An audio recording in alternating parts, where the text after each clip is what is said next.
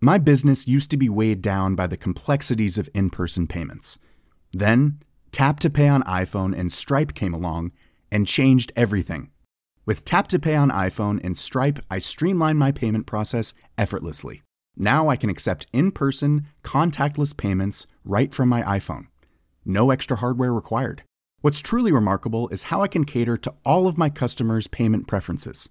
Whether they're using cards, Apple Pay, or other digital wallets, Tap to Pay on iPhone and Stripe ensure a smooth checkout experience every time. And it's not just me. Stripe helps businesses of all sizes, from local markets to global retailers, scale quickly and stay agile. To learn how Tap to Pay on iPhone and Stripe can help grow your revenue and reach, visit stripe.com/tapiphone. I'm Sandra, and I'm just the professional your small business was looking for. But you didn't hire me because you didn't use LinkedIn Jobs. LinkedIn has professionals you can't find anywhere else, including those who aren't actively looking for a new job, but might be open to the perfect role, like me. In a given month, over 70% of LinkedIn users don't visit other leading job sites. So if you're not looking on LinkedIn, you'll miss out on great candidates like Sandra. Start hiring professionals like a professional. Post your free job on linkedin.com/achieve today.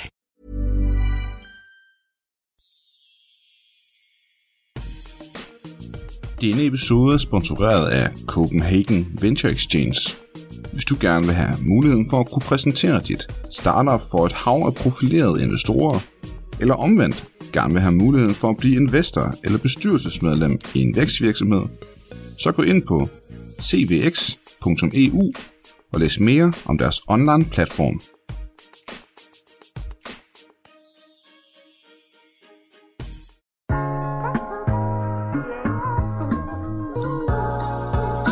Hej, mit navn er Esben Brandborg Østerby, og du lytter til iværksætterhistorier produceret af Podtribe Media. Det var meningen, at jeg i denne episode ville udgive historien om Kashmir. Men desværre, så må du væbne dig med tålmodighed, for den kommer desværre først om nogle dage. I stedet kommer du i denne episode til at høre historien om, hvordan serieværksætteren Mik Strøjberg først lancerede Lemon Squeeze, som hjalp virksomheder med at entrere det amerikanske marked, og på et tidspunkt, da de skulle finde nyt kontor, fandt Mik en gammel fabrikshal i et lukrativt område. Fabrikken var ejet af en ældre koreansk mand, og det var ikke helt så let at få Mr. Kim overtalt til at lade dem flytte ind. Mr. Kim han havde en masse børn og en masse børnebørn. Jeg tror vi taler i 30'erne, når de samlede dem alle sammen. Og for at komme i god vold med dem, så handler det om at mødes 30-40 gange. Efter 2 måneder var jeg ved at give op, fordi nu havde jeg altså gjort alt hvad jeg kunne, og de blev med at sige, at måske kunne der være noget. Jeg kunne mærke, mit salgshjerte fortalte mig, at det her det er en blød afvisning, hvor der er simpelthen ikke flere billiardture og øl i mig og besøg på det der toiletkontor nede i kælderen og sådan noget. Men så til sidst så gav han mig sgu lov til at komme ind og overtage og få lov til at være en del af det.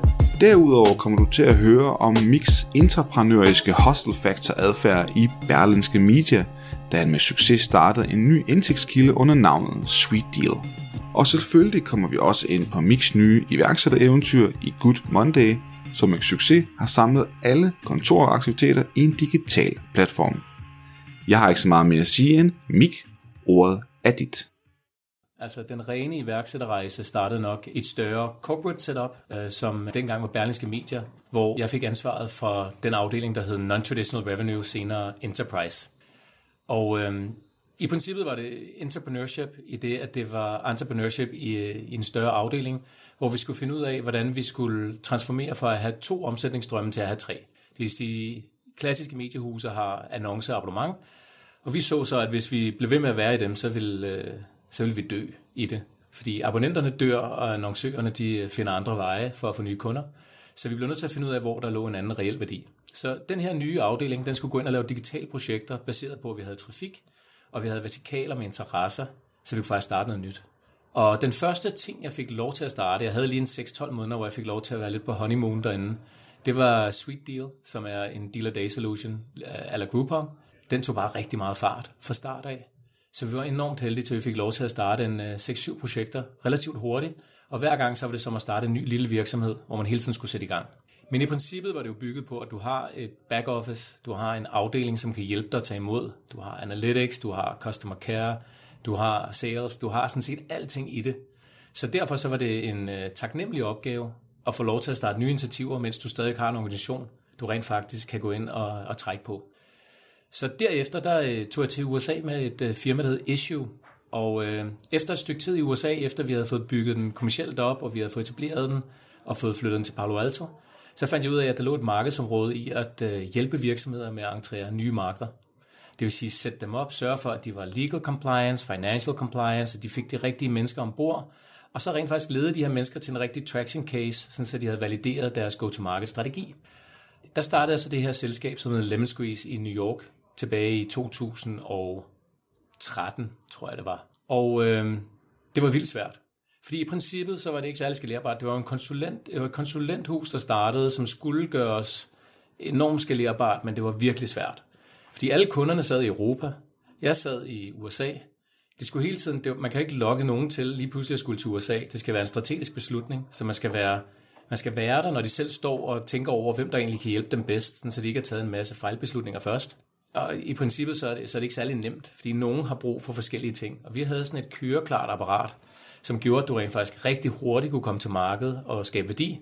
Men det krævede, at de virksomheder, som skulle købe ind på det, havde tiltro nok i dig.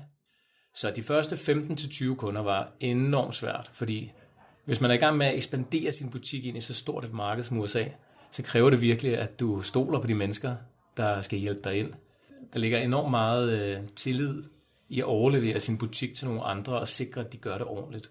Vi kæmpede meget de første 2 år med Lemon Squeeze for at få de rigtige kunder ombord. Men da vi passerede 35 kunder, så lige pludselig, så blev det, specielt i Norden, så blev vi så etableret i det, vi lavede. Vi fik gode samarbejdsaftaler med alle de forskellige ministerier, men fik også nogle lidt mere high-end names ombord, som Falcon.io og Planday, og vi hjalp også Jonah Juice og nogle af de andre.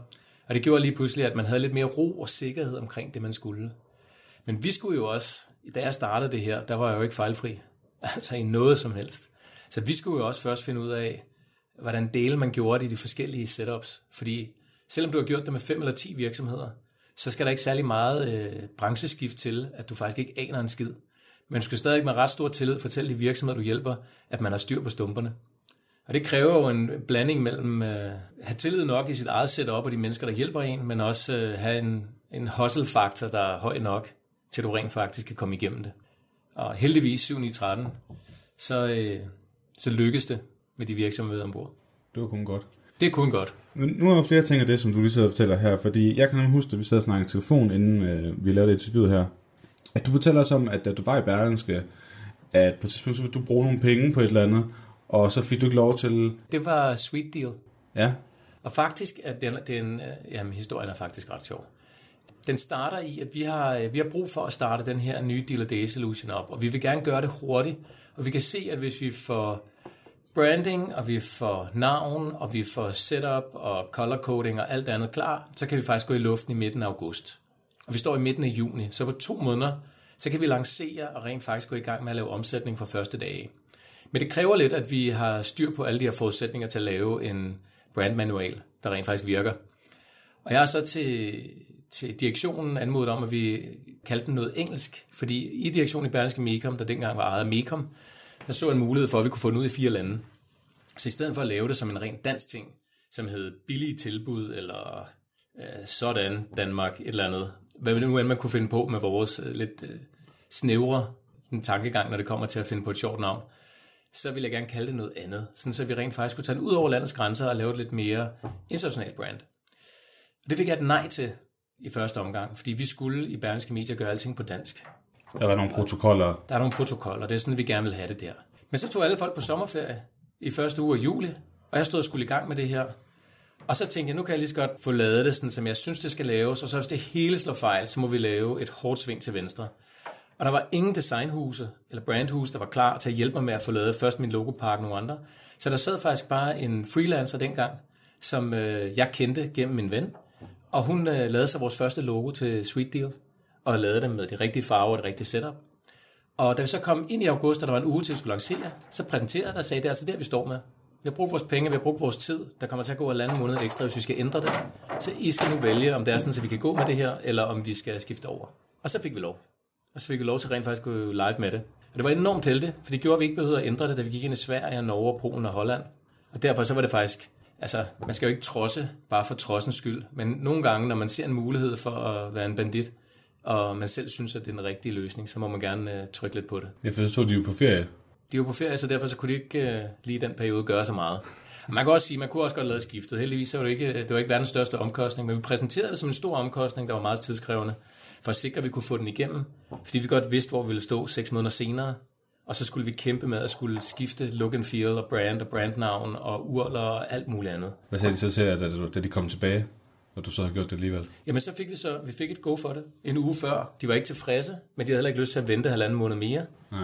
Og de kunne også godt se, det I har lavet var ikke helt dumt. De kunne godt se, at det ikke var dumt. De kunne også godt se, at der er nogle gange, så kan du godt bruge engelske låneord på nogle af dem, og de kunne også godt se, at den ikke helt kunne misforstås. Men jeg fik stadig også at vide, at det, jeg havde gjort, det var forkert. Nu var jeg heldigvis ikke alene jo. Vi var jo et team, der skulle bygge det her op, og det gjorde så også, at vi alle sammen kiggede på hinanden, før vi gik i gang med det og sagde, okay, lad os nu bare rulle med det. Se, hvad der sker.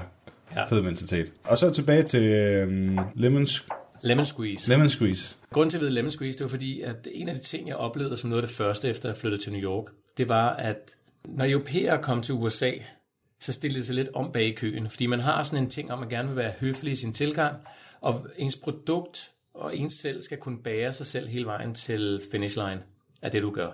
Amerikanere er ligeglade. De kommer med det dårligste produkt og pusher sig selv frem til den anden side af finish line relativt hurtigt. Når man siger, at pres citronen i Europa, eller squeeze the lemon, så i Europa så har det en negativ forstand i sig selv. Fordi når du siger, der presser de lige citronen, så betyder det, at de prøver på at få mere ud af noget, end de selv har fortjent. Så når man presser citronen, så er det, fordi man prøver på at gå lidt længere, end hvad man egentlig må. Yes. I USA, når man siger, to squeeze the lemon, eller presse citronen, så er det, fordi man prøver på at få alt juice ud af sin citron, som overhovedet muligt. Det vil sige, alt ud af sit potentiale, alt ud af, hvad man har. Fordi man rent faktisk prøver på at få så meget ud af det, man gør, som man overhovedet kan. De to ting, når de støder sammen, så er det en blanding af jantelov, der møder sådan en ren kapitalisme, som bare er helt vanvittigt svær at klare. Så derfor så skulle vi hjælpe mindsetmæssigt, ud over hele infrastrukturen, ud over at sikre, at alting spillede, så skulle vi også hjælpe dem mentalt til at sige, prøv at høre, I bliver nødt til at være lidt mere barske, vi bliver nødt til at rykke lidt mere på jeres holdning og jeres tilgang, for at sikre, at I kommer først i det her. I får de her kunder med, og vi har fået dem godt ind, og det hele er op, og det hele kører. Jeg besluttede mig for i midten af 2016, for at jeg vil transformere Lemon Squeeze for at være et form for konsulenthus, indtil at være en mere rendyrket design studio incubator, hvor at vores ydelser er gratis, plus du får noget kapital med dig, men vi tager ejerdele i dit amerikanske entity. Det vil sige, det er no cure, no pay, hvor vi går ind og kigger på alle sagerne, som hvis vi var investorer, og de sager, som vi mener rent faktisk kan lykkes, der går vi ind og betaler for deres rejse ind, sørger for, at de bliver etableret, sørger for, at de får rekrutteret de rigtige, betaler de rekrutteredes løn, og vi manager dem det første år for at sikre, at de får traction. Til gengæld så tager vi så en procentdel i deres amerikanske entity, deres amerikanske setup virksomhed. Kan du lige prøve at forklare strategien i det, fordi det lyder som en hulens masse risiko, som i virkeligheden tager på jer. Det er selvfølgelig med henblik på, at I tror på casen og så videre. Vi sagde jo nej til mange, ikke? Vi sagde jo nej til 9 ud af 10.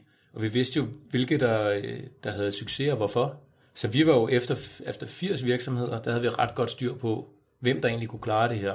Hvordan så deres ledelse ud? Hvordan så deres back-office ud? Hvordan så hele deres europæiske samling ud? Hvad havde de for et produkt? Hvordan var produktet i forhold til markedet? Hvem ville vi skulle rekruttere, og hvor hurtigt kunne vi få det ud over stepperne? Så derfor så vi en masse touchpoints, hvor vi ligesom en investor, når de skal investere, der ligger jo noget unit economics. Hvad er jeres CAC? Hvad er jeres LTV? Hvad er jeres CAC payback? Hvordan klarer jeg generelt? Alle de her ting, dem havde vi jo ret godt styr på. Så derfor så risikoen var noget mindre. Så det vi var i gang med, det vi prøvede at gøre, det var at sige, okay, lad os prøve at skabe en fond, hvor i stedet for at investere i virksomheder, der er tidlige, så lad os investere kun i virksomheder, der er på vej ind i et nyt marked. Og vi skal nok tage dem det første år.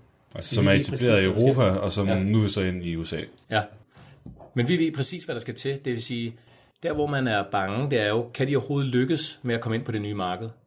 Og med os i ryggen, der hæver du lige, der 10 gange du lige chancen for, at det lykkes jo. Så derfor, fordi at vi havde en meget høj succesrate, så vidste vi jo, hvilke virksomheder, der rent faktisk ville kunne klare det. Okay. Så derfor så ville pengene være rigtig godt givet ud. Så da vi gjorde det her, der kom jeg så i snak med en russer, der havde en amerikansk equity fund, der hed Kite Ventures. Og ham talte jeg med over nogle omgange.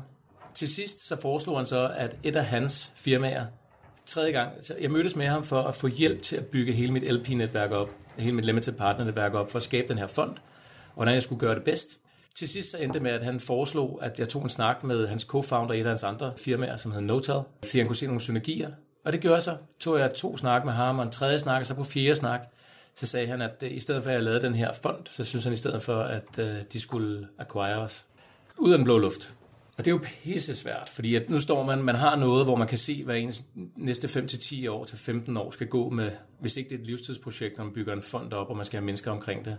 Til lige pludselig, om man skal give slip på det, og så sige, okay, det var 5 sjove år, og det var et fint exit, som kommer til at sprede meget glæde og gøre mange gode ting. Og der er allerede skabt så mange resultater, at man kan være rigtig stolt af det og binde en stor sløjfe på det. Det lyder som om, det har været noget, der sådan virkelig havde brainet dig.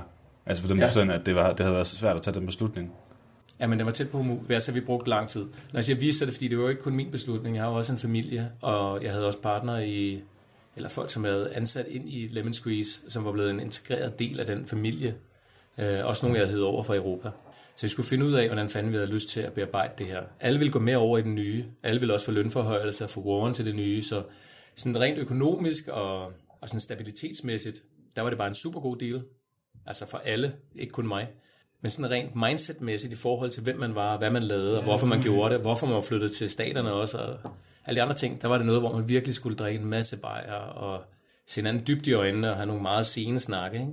Og jeg var også på 5 år, selvom det var meget, meget kort tid, så var jeg også blevet lidt sådan forbundet med ham, der hjælper virksomheder ind i USA. Slutter det nu? Ja. Slutter det der Lemon Squeeze nu, og det er nu, det skal ske. Og det har været en del af din identitet i virkeligheden jo. Ja. Både selve virksomheden, men også det, som I har lavet. Altså det har været dit brand, at du er the go-to guy til den del, ikke? Og det var faktisk også en af de helt store årsager til, at jeg rent faktisk synes, at det var en udmærket beslutning at sige farvel til det. Ja. Man skal passe på, at man ikke bliver for tilknyttet et brand. Man skal passe på, at man ikke kun bliver den, eller kun bliver det, når man tager de her ryg. Og hver gang der kommer sådan en skilleting, og man tager en beslutning, så når man går ind i den næste, så har man en lang vej bagefter. Og man skal finde ud af, om det er det, eller om man kan se muligheder for noget andet. Og jeg har altid haft lyst til at starte noget, som enten var SaaS-baseret, eller marketplace-baseret, eller på en eller anden måde var i B2B-realm, hvor at forretningen ville være anderledes bygget op, end den måde Lemon Squeeze kørte på. Og alt det med at hjulpet, der er jo gået ind i alle de her virksomheder her, uanset hvilken en, og taget deres problemer og udfordringer og alt andet på mig, som hvis jeg var dem. Og mange af dem var jeg dybt misundelige på, for jeg synes fandme, det var fedt, det produkt, de havde. Jeg vil også være en af dem, der tog mit produkt ud, men jeg faciliterede kun processen af at hjælpe dem videre. Så beslutningen endte også med at blive det velvidende, at så vil jeg have mulighed for at kunne lave noget af det, som vi laver i dag. Ja, præcis. Jeg tror, det er sundt i det hele taget. Altså det er også folk, som ikke vil være iværksættere, men som gerne vil tage et karriereskifte. Nogle gange kan det være en god ting at prøve noget helt andet, om det er rent fagligt, eller om det er en branche. Jeg tror, det er godt, og det ser man jo også i dag med millennials, at de bliver jo ikke, kan man sige, min kære far, han har arbejdet samme sted i 40 år, ikke? Inden han gik på pension. Det tror jeg kommer til at blive noget sværere i dag for de unge mennesker. De vil være der måske en 2, 3, 4 år og så videre til næste sted, ikke? Jamen, det gør det helt sikkert. Og man skal også huske, at man skal også huske, hvornår man finder energi, og hvornår det er selvpineri. Og hvornår det er, at man gør ting, fordi de er hårde, fordi man tror, at livet skal være hårdt, og hvornår man rent faktisk har muligheden for at opte ud af det, fordi det er dit valg. Ja. Vi er vores forældres børn, og vores forældre har altid haft det hårdt, og de skal have det hårdt, for ellers så gav det ikke rigtig mening, og så var det, hvis det ikke var hårdt nok, så var det, fordi man ikke var flittig nok, eller ville det nok, og lignende. Men ofte så handler det om at kunne tage nogle chancer, men også at kunne gøre det, som man er god til, og det skal man finde energi i. Fordi på et eller andet tidspunkt, du skal hjem og hente dine børn og være en god far. Du skal kunne elske med din hustru, og du skal kunne være god med dine venner, og du skal kunne det hele. Og det kræver altså dit grundsetup i forhold til der, hvor du bruger rigtig meget tid, som også er dit arbejde, som jo er sådan et arbejde hobbyagtigt. Der skal du finde energi. For den energi skal stråle igennem, når du kommer hjem, når du henter børnene. Det skal stråle igennem, før når du afleverer dem, at du skal videre til noget sjovt. Igen i ægtesengen og alle andre steder. Fordi det hænger bare uløseligt sammen. Enig. Inden vi går videre, hvis lyden har lagt mærke til, at der er en lille lidt rusten i lyden i baggrunden, så det er fordi, at Gudmonde holder fødselsdag her senere på dagen, og der er ved at blive rykket lidt rundt. Du snakker om, at I sådan kigger hinanden i øjnene, de ansatte imellem, og partneren osv. Men hvilken snak havde du for eksempel med din hustru, og flytte tilbage til Danmark osv.? I har nogle børn, og de skal ligesom også tages med fra USA til Danmark. Altså, hvilket... Vi flyttede ikke hjem, vi solgte bare virksomheden. Ja. Så i første omgang, der handlede det mest om, er det det her nye paradigme, vi har lyst til at træde ind i? Og det næste store spørgsmål, der kom, det var så, jeg har fået sådan et arvæv af at være entreprenør nu et stykke tid. Det er enormt svært for mig at skulle træde ind i et almindeligt menneskejob, fordi at jeg har en lyst og en craving for noget andet. Vi har alle sammen ting, vi gerne vil, og ting, vi gør. Og jeg har bare en kæmpe lyst til at starte virksomheder og køre dem. Så derfor er det enormt svært at komme ind et sted og arbejde. Og det vidste jeg, da jeg solgte Lemon Squeeze, og det vidste min hustru også. Så det næste store spørgsmål, det var, skal vi starte det i USA? Fordi så ved vi, at det kommer til at være i hvert fald 10 år. 5 år med Lemon Squeeze var enormt hurtigt jo, i princippet. Det er et enormt hurtigt exit. Så lad os bare sige 5 til 15 år. Og hvis det skulle ske, så vil vores børn være, efter 10 år, så vil det være enligvis 15 og 13. Og så lige pludselig vil de være rendyrkede amerikanere. Fordi når du først er så gammel, så lige pludselig, så det kan godt være, du har noget, men du er næsten mere amerikansk, end du er dansk. Jo. Hvor skal man så gøre det her, og hvor skal man starte det? Og vi vil gerne bare have et par år mere derovre, men et par år mere, det er også sådan lidt midt imellem det hele. Så vi besluttede os faktisk for at sige, okay, lad os starte med at tage et år, hvor vi ikke er nogen af stederne. Lad os tage et år til Bali, og så lige finde hinanden, og lige kortslutte sammen, og så bygge det hele op en gang til, og så finde ud af, hvad vi synes er aller fedest. Fordi at vi stod i en rigtig lukrativ situation, hvor vi kunne gøre lidt, hvad det passede os. Vi skulle bare vælge, hvad for en side af dammen, vi havde lyst til at være på. Så vi sætter os ned, og vi finder ud af det. Vi kigger på huse, og finder ud af, hvornår det vil være bedst at rejse. Og 1. december ligger meget godt. Og det er det tilbage i august, at vi gør det. August 2017. Og så har jeg stadigvæk den her ting omkring Good Monday. Fordi det har været så svært for mig at køre det her kontor i USA. Fordi vi havde en tynde land, som vi kørte derovre. Fordi vi havde simpelthen taget så meget space op i Williamsburg, i Brooklyn. Og jeg havde haft et kontor før det, der var svært. Og vi havde tonsvis af service providers og office suppliers, og jeg kunne ikke få noget til at hænge sammen, og 100 kontaktpersoner, intet økonomisk overblik, og alle de her ting, der nu var. Og den lå i mig, og jeg talte faktisk meget med Marie-Louise om det, og jeg havde en rigtig god ven, og nu også co-founder Morten Meisner, som jeg brugte meget tid med omkring det her. Fordi vi synes, det var sådan en kæmpe issue, der bare ikke var blevet taget hul på endnu. Og jeg spurgte så min hustru Marie-Louise, om det var okay, at lige fløj hjem til Europa og lige testede det her. Lige så, om det var overhovedet noget, der havde sin gang på jord, før vi tog beslutningen om Bali. Og så det måtte jeg gerne. Jeg tror, at hun måske tænkte, at det ikke var noget. Men uanset hvad, så fløj jeg tilbage, og så talte jeg med investorer, jeg talte med mulige partner, suppliers, og jeg talte med mulige kunder, og så var der bare et grønt flag over det hele. Jeg kunne mærke, hvor meget energi jeg fik af det her, fordi at det var et kæmpe problem med mennesker, der virkelig stod af behov for det, og alle folk, de klappede deres hænder, hver gang de hørte det.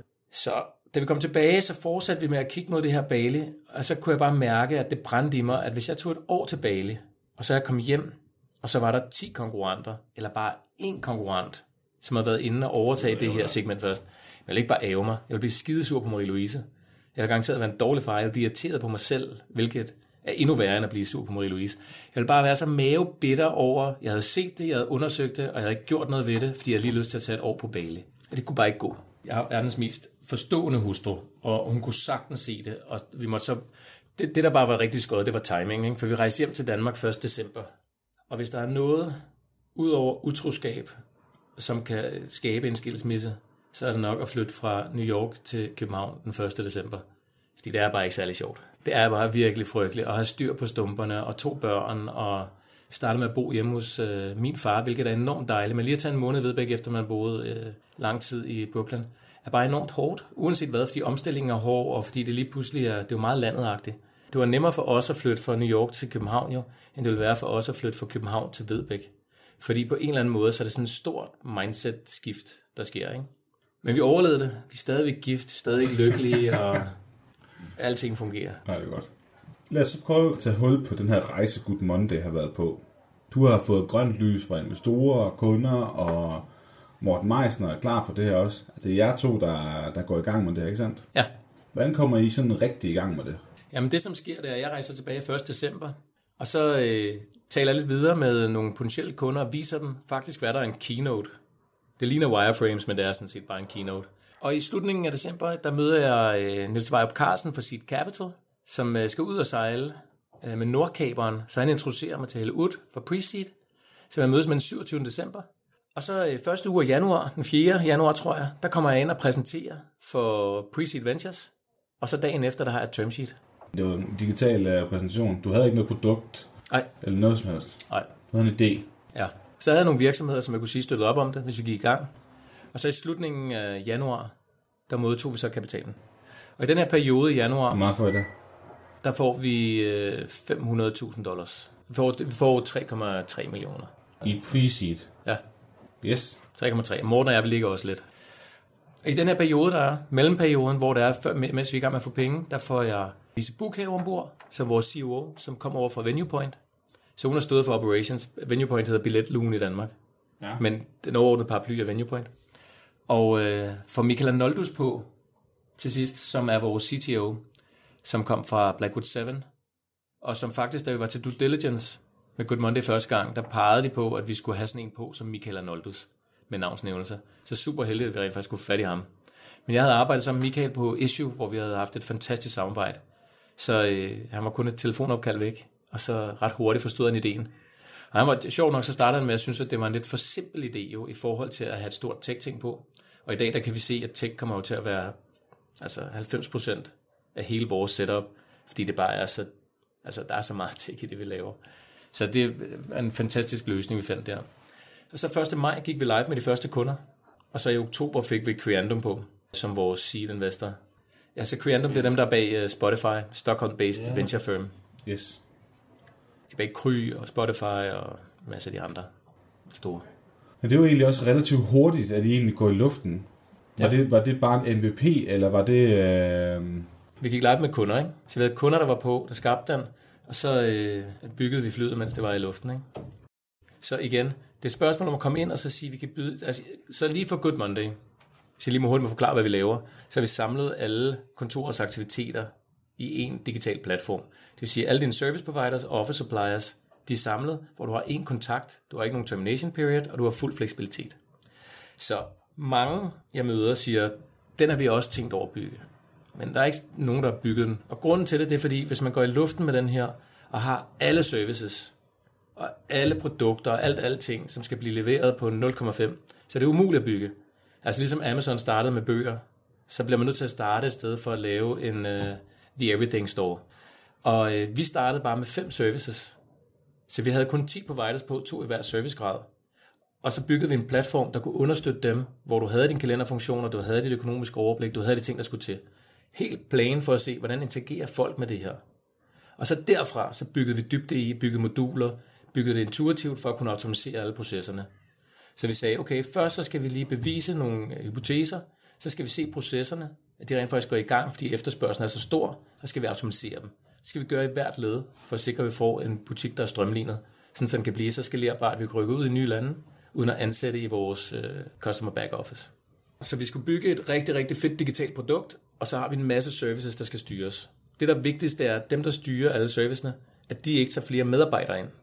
Fordi du har ikke lyst til, at det skal være en serviceorganisation, du har lyst til, at det skal være en tech-organisation. Før du kan bygge en ordentlig tech-organisation, så skal der sidde nogen i service, der kan fortælle, de her processer her skal laves allerførst. Fordi jeg må ikke ansætte nogen. Altså i princippet har vores operation haft ansættelsesstop for første dag. Fordi hver gang man kan bygge sig ud af det digitalt, så skal man gøre det. Så vi sad 2, da vi havde 5 kunder, vi sad 2, da vi havde 40 kunder, vi sad 2, der var 80 kunder. Så fordi vi blev ved med at bygge digitale løsninger rundt om, for at kunne sikre, at vi ikke skal ansætte 2 hænder til at gøre noget. Men det kræver altså en dygtig CEO, der kan forstå mønstrene i servicebordene. Jeg er jo i princippet bare sælger, ikke? Ja. Så, og vi har jo alle sammen vores lod i livet, og mit det er enormt kommercielt. Det vil sige, det er PR, det er marketing og branding, og det er salg. Vores salg, når du starter en virksomhed, jo bare er alfa og omega. Er det ikke det, man kalder? Jeg er enig, jeg sidder og sælger mange år, og hvis der er noget, jeg sådan forsøger at promovere, så er det, at man på... Det er så super være smart, hvis alle kom ud og prøvede at sælge bare lidt. Det tror jeg, de fleste iværksættere kunne lære noget af. Men jeg tror også, det der med at lige stille sig op på Døgn Louises bro, og se, at man kan få folk til at give nogle penge for det, man har. Ja. Før du begynder at bygge noget, eller lave noget, eller gøre noget. Helt sikkert. Så også derfor, vi startede en keynote, PowerPoint, for at sikre, at vi ikke lavede noget arbejde, som for det første ikke var nødvendigt, men ellers som kostede penge. Før det var, vi havde bevist, om det er sådan, at folk de synes, den første del rent faktisk var smart. Var det noget, som man købte ind på, og grundideen, købte man ind på den, hvis funktionaliteterne så understøttede det, ville så være noget, du havde lyst til at give penge for. Hvis svaret er ja, fedt, så kan vi begynde at bygge. Du skal lige høre 30 mennesker, der siger det først. Der er ikke nogen grund til at gøre det andet. Du vil også gerne lige have, at der er 10 mennesker, der skriver under på et stykke papir først.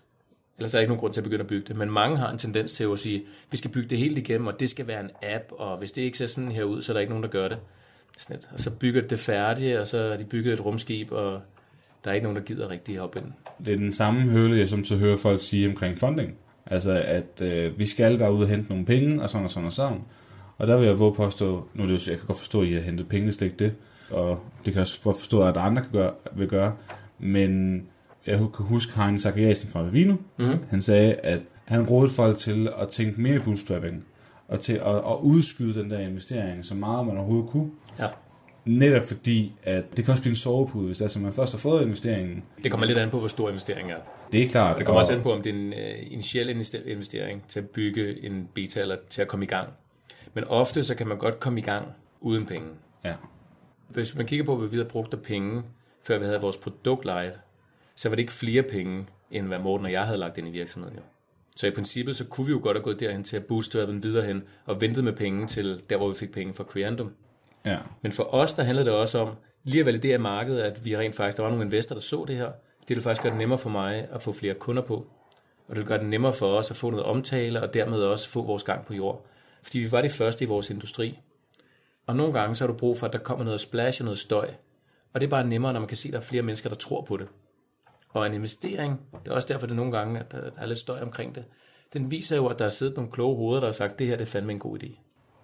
Hvad med de der anekdoter der? Har du nogle flere af dem? Det er jeg jo personligt lidt fan af. Jeg har mange anekdoter. Vi har mange gode ting. Nu holder vi jo fest herinde i aften, og vi har holdt en kæmpe fest for 700 mennesker i Brooklyn i den der kæmpe lagerhal der. Eller vi havde en gammel fabrik, vi godt renovated. Men historien om faktisk, hvordan vi fik fat i den der fabrik, fordi det var på North 4th og White Avenue i Williamsburg, som er ekstremt lukrativt. Men der lå bare den her gamle fabrik. Hvad med? Er vi tilbage i Lemon Squeeze? Vi er tilbage i Lemon Squeeze, og vi er tilbage i Brooklyn. Jeg havde et kontor over på Broadway. Vi voksede ud af det, og vi skulle finde nyt. Vi kunne se, at vi havde 7-8 måneder før, at det rent faktisk var klar til, at vi kunne flytte over det nye. Men vi skulle finde ud af, hvor det nye skulle være. Og jeg boede på det tidspunkt i Williamsburg, som er et fedt område lige på den anden side af Manhattan, og hvor vi elskede at være.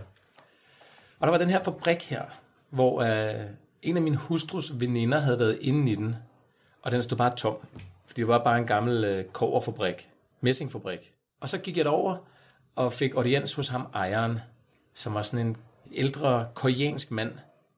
Mr. Kim hed han. Og Mr. Kim, han havde en masse børn og en masse børnebørn. Jeg tror, vi taler i 30'erne, når de samlede dem alle sammen. Talte meget, meget, meget lidt engelsk. Og hans søn talte engelsk. Og for at komme i god vold med dem, så handler det om at mødes 30-40 gange. Ja, det er noget med noget kultur, ikke? Masser af kultur. Husk gaverne, husk navnene på børn og børnebørn. Vis det, når du er der. Vær bødig, bakke ud og gøre alle de her ting. Efter 2 måneder var jeg ved at give op, fordi nu havde jeg altså gjort alt, hvad jeg kunne, og de blev ved med at sige, at måske kunne der være noget. Jeg kunne mærke, mit salgshjerte fortalte mig, at det her det er en blød afvisning, hvor der er simpelthen ikke flere billiardture og ølimer og besøg på det der toiletkontor nede i kælderen og sådan noget. Men så til sidst, så gav han mig sgu lov til at komme ind og overtage og få lov til at være en del af det.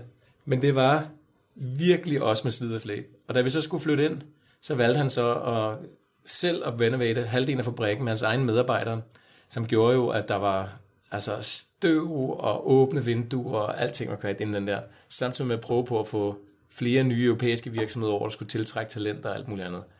Og vi svejsede selv alle mødelokalerne, men lokalsvejser, der stod i baglokale, og når man kigger tilbage på det, igen i bagklogskabens klare lys, havde jeg aldrig nogensinde gjort det. Men når jeg kigger på de historier, jeg har, min hustru var med igennem alt det her. Hun stod selv og hamrede nogle af vores kasser sammen, og vi samlede jo alle de der borer selv, og vi var med til at sætte glas i mødelokalerne og sådan noget. Så det er også bare historier, jeg ikke ville have været foruden. Jeg kan huske, at vi havde vores søn med derop, fordi vi var nødt til at have ham med der, mens han lå i barnevogn for at fikse det og sådan noget. Og nogle gange så i en tech-verden, når man er tech-entreprenør, så er det fandme fedt også at få lov til at lave noget i den fysiske verden, hvor man får lov til at bruge sine hænder, man deler noget, skabe omgivelser. Jeg tror også, det er derfor, at Good Monday ligger mig meget på hjertet. Det er det der med, at det er de fysiske omgivelser, at nærhed og kontaktpunkter og DNA kan skabes. Fordi det er der, vi er sammen omkring hinanden. Det er fedt at bygge ting. Det er rigtig fedt at bygge fysiske ting også nogle gange. Så derfor så alle skal være med omkring kontoromgivelser. Ja. Altså her i Danmark, så snakker vi jo forretning, altså allerede ved første møde, ikke? Ja. Vi touchbaser lige, måske chit-chatter man, men altså cut to the chase, ikke? Ja. Det synes jeg var lidt interessant at, sådan at få historien der. Men det fik jeg virkelig mange slag fra i USA. At du gjorde det der? Ja, det gik for hurtigt til pointen. Jamen så i USA, der er en ret sjov point i den her, og det er faktisk en, jeg har taget med mig. Så i Danmark, der mødes vi. Vi er så små, eller vi er ikke lige så mange, så vi kender alle sammen hinanden. Og når vi mødes, så skal der være noget at tale om, for ellers hvorfor skulle vi så mødes? Og derfor så er man ret hurtigt til at komme frem til, at vi mødes, fordi skal det her, kan vi lave en aftale om det, fordi så kan vi rykke videre og gøre vores. Meget effektive i vores ting. Det handler meget om en produktydelse eller en ting, der skal videre i forhold til det firma, vi arbejder i. I USA, der oplevede jeg, hvor jeg gjorde det samme. Jeg ville gerne ind, præsenterede det, kom videre, hvor det var sådan et stop. Hvem er du, og hvad laver du, og hvad laver du ellers, og bor du her omkring, og hvor kommer du fra? Og jeg tænkte, det var kattens. Jeg kunne ikke finde ud af, om folk sad og bagte på mig, eller om vi havde et eller andet, hvor jeg havde misforstået noget. Og jeg spillede med på nogle af tingene, men jeg prøvede ret hurtigt på at få os tilbage på sporet, sådan, så vi kunne komme videre med den enten forhandling, eller salg, eller setup, der nu engang var. Og så var der en, der efter 3 måneder efter at have boet derovre, skrev mig en mail, hvor han bare skrev, at han lige fortælle mig om måden tingene var gjort på i USA. Og han var selv franskmand. Og han siger, herover skal du huske, at du er med et firma. Lige den her gang, der var jeg faktisk med Issue dengang, så jeg var faktisk med et firma. Du er med et firma nu her, men lige om lidt, så er du ikke med det samme firma mere. Men du skal kunne række ud til mig igen som relation.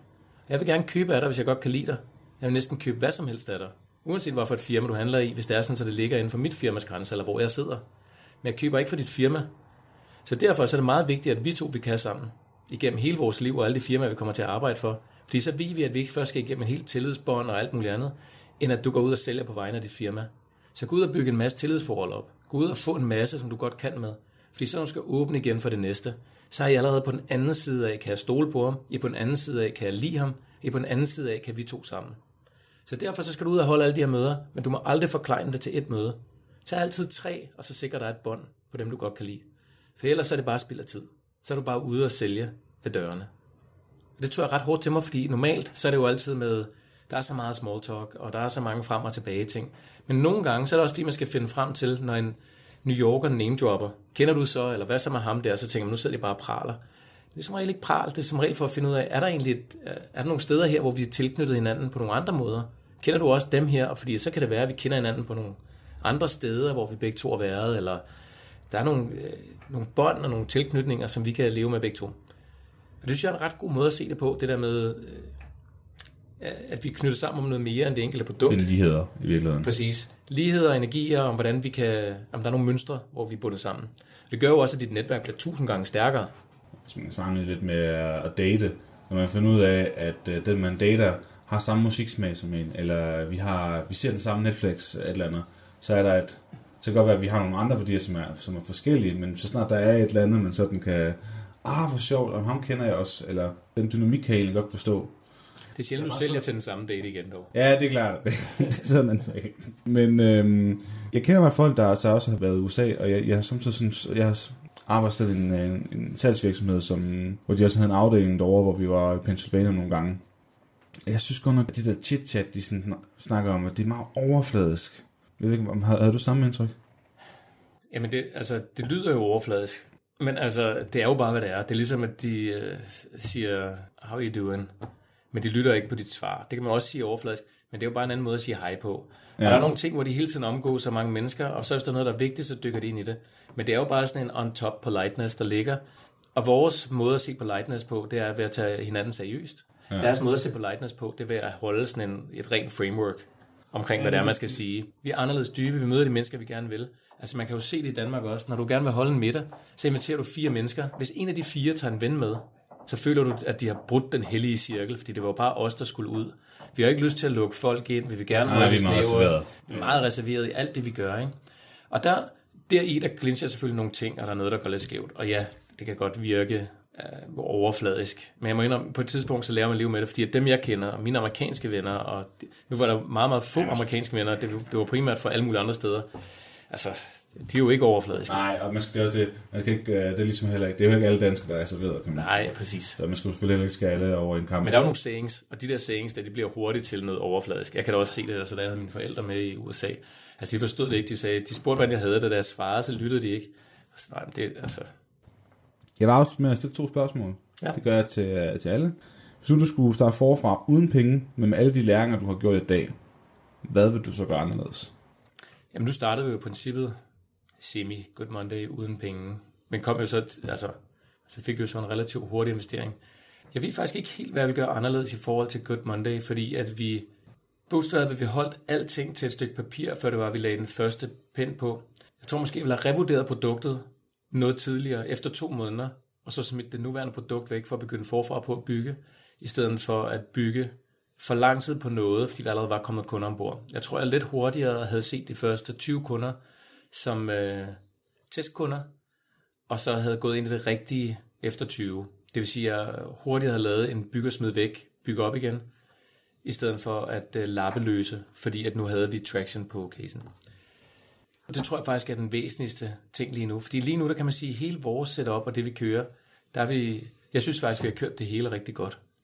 Så det er svært for mig at finde ud af, hvad der skulle være anderledes. Der er helt sikkert nogle ting, som vi kunne have gjort. Men Morten og jeg, vi var også enormt heldige, fordi Morten sidder stadig i New York.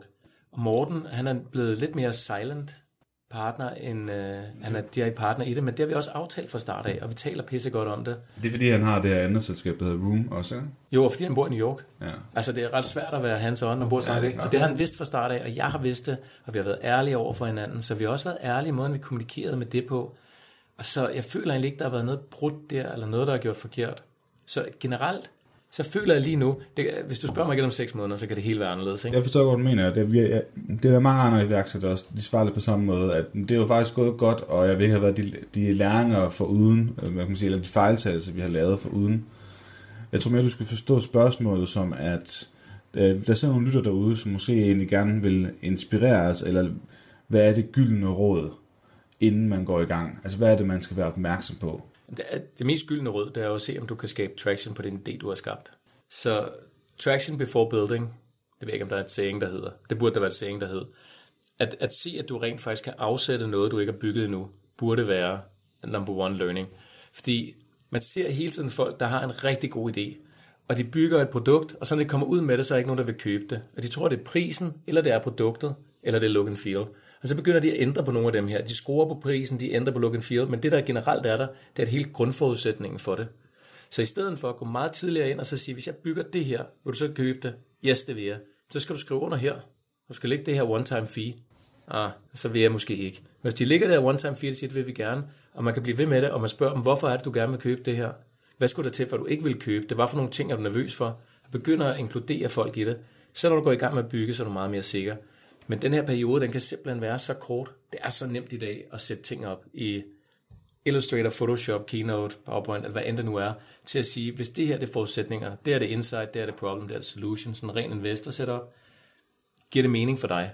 Så hvis du står med den her mekanisme i hånden, vil du så bruge det. Og altså, i dag der er der jo programmer til alt, til at sørge for, at det ser så virkelig ud som muligt, og så skal du bare have folk til at klappe ind og sige, det her det vil vi gerne købe, og når det så sker, så kan du så gå videre med det næste skridt. Det I konkret gjorde, som du snakker om, at der inden I tog til seed. Pre-seed. Yes. Ja. Det snakker du om, at du både har fået både snakket med potentielle kunder, potentielle samarbejdspartnere, og du snakker med Morten. Når du snakker om det med, at du har været ude hos potentielle kunder, har du så den her keynote med, PowerPoint med, vist den, hvad det var, I tænkte jer, giver det her mening, og sådan set bare fik noget feedback. Altså, hvem rækker du ud til? Altså, var det bare folk i netværket og så videre? Så halvdelen var netværk, og den anden halvdel, der var uden for netværk. Cold canvas. Ja, fordi jeg havde behov for, at det ikke skulle være vennetjenester. Vennerne kan give nogle ærlige svar, men vil til gengæld gå med på hvad som helst. Cold canvas, de giver også nogle ærlige svar, men de gider heller ikke give et hårdt afslag. Så det er ikke lige så ærligt, men til gengæld så viser de også, om de vil eller ikke vil. Så du fandt nogle prospects, ringer til deres telefonnummer, så pitcher du den bare? Ja. Om du må komme og fremlægge det for dig? Ja. Jeg så lavede 2 walk-ins, hvor jeg ikke ringede til dem først, hvor jeg bare gik derind. Fedt. Altså, Du dukker bare op på kontoret? Ja, dukkede bare op på kontoret. Så sejt, mand. Men det er jo bare, altså igen, du kan lige så mange produkter og features og setups og kontorer og lækre ting. Hvis du ikke kan sælge dit produkt, så kan du lige så godt bare stoppe. Ja, så er vi tilbage til den, og jeg er helt enig. Så uanset hvad du er for en founder, du er introvert eller ekstrovert, om du er dygtig til det ene eller det andet, så skal du kunne gå ud med mappen under armen og finde ud af, hvordan det fungerer. Du skal i hvert fald kun den første del, der handler om at samle nok insights, til du forstår dit eget produkt, og du finder ud af, hvorfor det er folk, de er købsvillige, eller hvorfor de ikke er, sådan så du kan skabe det rigtige omkring det. Og din værdi er den vigtigste. Man skal aldrig give slip på sin egen tro om, hvorfor det er, det her ilden i øjnene er hammervigtigt, og det skal man selvfølgelig holde fast i, men du har nu ret i, du skal kunne sætte dig i andre steder. Man kan godt blive selvfølgelig forblændet af sin egen idé, og synes, den er rigtig fed, men altså, dem, der i sidste ende skal købe det, skal jo ligesom også kunne se ideen og værdien i den. Altså den modstand, som jeg også synes var enormt spændende, der var de fleste troede ikke, vi kunne få det til at lade sig gøre, fordi de synes det var for komplekst for os. Så de havde mere ondt af os. De sagde, hvis I kan det der, fint, men det tror vi ikke, I kan. Og det samme, vores suppliers, vores partnere, der var mange af dem, de troede heller ikke, vi kunne få det til at lykkes. Fordi de har jo arbejdet i industri i 80 år, hvor det ikke lykkes, hvor der ikke er nogen, der har gjort det. Så de var sådan, der er en årsag til, at det ikke er sket. Så det kan I godt glemme, men hvis det lykkes fint, så vil vi gerne være med. Det er også et godt råd at give, så man skal ikke altid lade det holde en tilbage. Hvis man selv kan se, hvordan det kan bygges, så er det også en guldmine, så er det i hvert fald en disruption. Eller så nogle gange kigger man også på noget og siger, selvfølgelig kan man det. Altså også fordi der er mange industrier, mange sektorer, hvor du har set, at der har man også gjort det. Og vi kan jo nævne dem, og det bliver sikkert nævnt i alle dine andre podcasts også. Men altså, de her top 10 virksomheder, alle folk taler om lige nu, de har jo været inde og gøre noget, som man ikke lige så komme, før de gjorde det. Dem bliver man også nødt til lige at læne sig lidt op af, for lige at varme sig lidt og sige, okay, der er andre folk, der også har været på dybt vand. Mik, sidste spørgsmål. Du får muligheden for nu at ligesom give stafetten lidt videre. Jeg kan ikke love, at jeg tager snakken med dem, men hvis du sådan ligesom kan nominere en eller anden til podcasten, en historie, som du godt kunne tænke dig at få fortalt i det her format. Det behøver ikke være en dansker, fordi vi har også en engelsksproget podcast for jer. Jeg kan også nævne et par stykker. CEO'en for Goodiebox Rasmus, eller også så vil jeg tage fat i Henrik Werdelin for Prehype og Barkbox. Ja, jeg ved, hvad Goodiebox er, men hvad er Prehype? Prehype, kender du Barkbox? Så skal du slå Barkbox op. Barkbox er det er årstiderne for hunde i USA. Helt fantastisk virksomhed. En boks, du får en gang om måneden, som har alle de ting, som din hund skal bruge. Jeg kan ikke huske, hvor meget det er, men bedst bud er det omkring 800.000 bokser, der bliver sendt ud hver måned. Goodiebox og Prehype er i virkeligheden jo lidt det samme. Goodiebox er til kvinder, ja, og Barkbox det er til hunden. Ja, sådan. Mik, tusind tak, fordi at du ville det var en fornøjelse at høre din historie. Selv tak. Det var altså iværksætterhistorien om Mik Strøjberg og hans rejse i Lemon Squeeze og Good Monday. Jeg håber, du nød det. Og hvis du gjorde, så husk at smide 5 stjerner som anmeldelse. I næste episode fortæller trommeslager Asger Tekhav om den længe ventede iværksætterhistorie om et af Danmarks mest populære rockband gennem tiden, Kashmir, som desuden lige har annonceret, at de går sammen igen om et par nye koncerter i maj 2020. Glæd dig, og husk, at vi fremover hver onsdag også udkommer med vores nye miniformat på 10-15 minutter ind til benet, hvor vi har fokus på rent business-snak. Hvis du gerne selv vil deltage, så tjek vores hjemmeside iværksætterhistorie ud for mere information. Det er vigtigt, at du ikke er en konsulentforretning.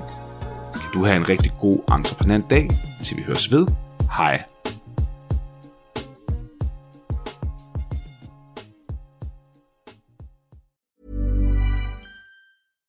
My business used to be weighed down by the complexities of in-person payments.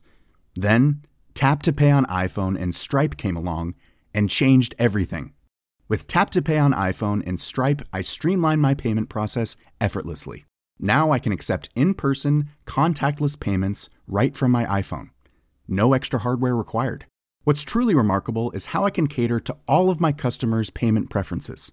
Whether they're using cards, Apple Pay, or other digital wallets, Tap to Pay on iPhone and Stripe ensure a smooth checkout experience every time. And it's not just me. Stripe helps businesses of all sizes, from local markets to global retailers, scale quickly and stay agile. To learn how Tap to Pay on iPhone and Stripe can help grow your revenue and reach, visit stripe.com/tapiphone.